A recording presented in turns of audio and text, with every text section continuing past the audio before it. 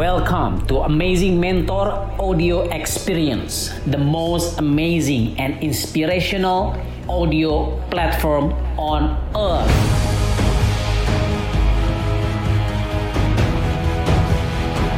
Happy listening. So, gue pengen bahas dulu yang pertama gini. Mungkin lu semua pada pengen punya bisnis, betul nggak? Ya, tapi memang gue udah bilang tadi gitu. You don't have the right to own a business. Lu belum punya the right itu apa? Hak untuk punya bisnis. Kalau lu nggak punya duit, karena bisnis butuh duit. Kalau cuma dagang, jualan oke. Ya, tapi lo bisnis butuh duit karena lo harus bangun sistem, karena lo harus kalau harus ngerekrut orang dan seterusnya. Ya, atau lo tahu cara bagaimana menghasilkan duit. Untuk mulai bisnis intinya lo harus punya sumber, apakah lo menghasilkan duit sendiri, lo jadi copywriter kek, lo jualan kek, lo reseller kek, dropshipper, whatever it is, lo punya duit, ini yang baru lo mainkan untuk bisnis. Tapi poin pertamanya ada lo semua harus punya duit untuk memulai bisnis. Karena untuk mendapatkan duit harus dari duit juga. Ya, ini bicara bisnis secara the whole concept ya. Tapi kan bisa juga modal dengkul. Iya, tapi intinya kan kalaupun lo modal dengkul, lo harus tahu bagaimana meyakinkan para investor, para ini itu dan seterusnya. Paham juga. Akhirnya pakai duit orang lain. Tapi poinnya, you must have money. Apakah itu duit lo atau duit orang lain? Bisa dipahami ya. Oke. Dan kalau lo punya duit, lo mulai berbisnis, bukan cuma sekedar dagang, ya buka warung, lo masih ngurusin dan seterusnya. Kita bicara bisnis bisnis dengan sistem ya, bisnis yang benar-benar bukan lu yang buka toko, tutup toko gitu ya. Nah, kita bicara sistem. Artinya, sebenarnya yang paling sulit itu adalah bagaimana lu bisa bangun sistem. Ketika lu punya uang, tapi lu nggak bisa bangun sistem, ini yang nggak gampang. Jadi, kalaupun lu harus investasi leher ke atas, lo harus belajar sama coach training how to build a system, pembukuan, HRD, macam-macam. Salah satu yang gue rekomen di Malang tuh, Grounded ya, Coach Fahmi. Itu 5 hari gue ikut sana, waduh, ya ngeri lah, ya ilmunya luar biasa. Nah, menariknya, jadi gini, lo punya duit, and then lo harus bangun sistem. Kalau lo nggak punya dua hal ini dulu, kita bahas yang fundamental ya.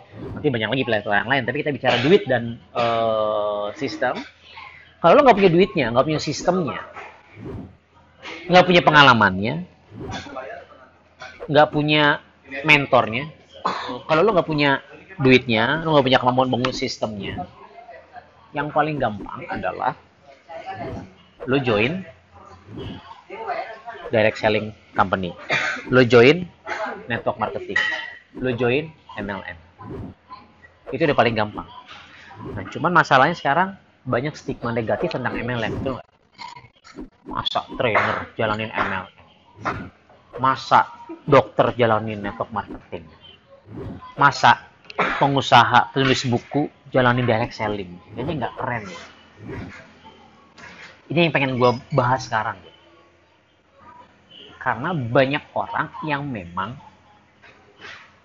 menjadi oknum yang menjalankan bisnis network marketing dengan tipu menipu, dengan nggak etis, nggak profesional, sehingga yang jelek adalah nama network marketing.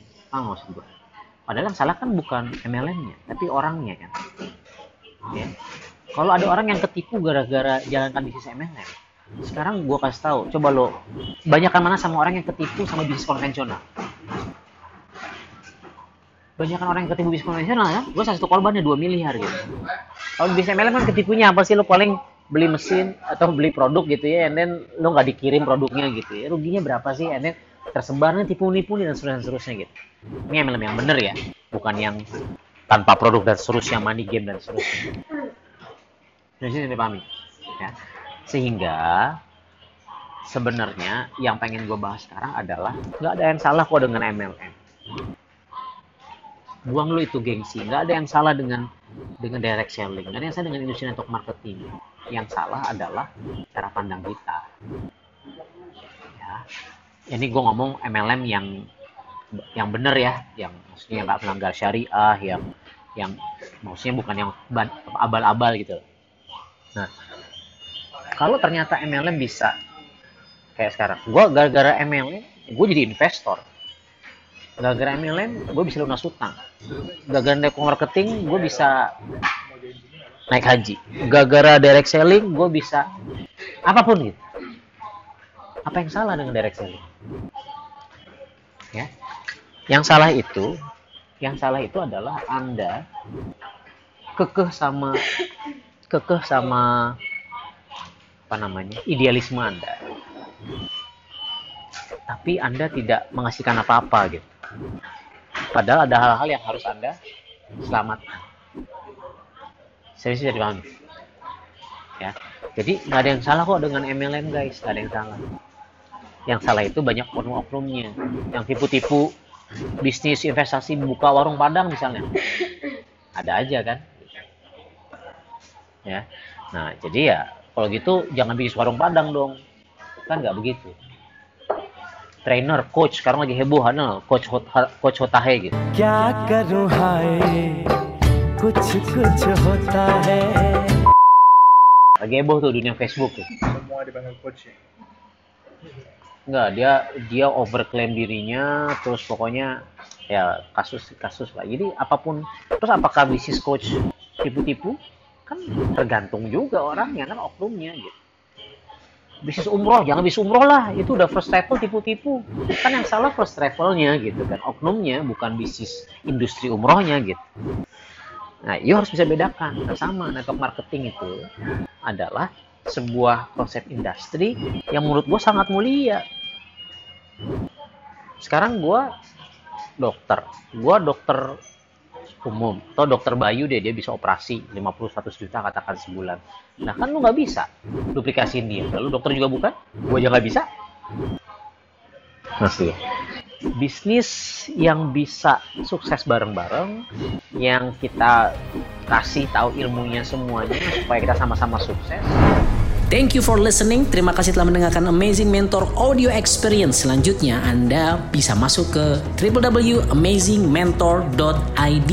Dapatkan ebook, audiobook gratis harga Rp400.000. Amazingmentor.id. See you there.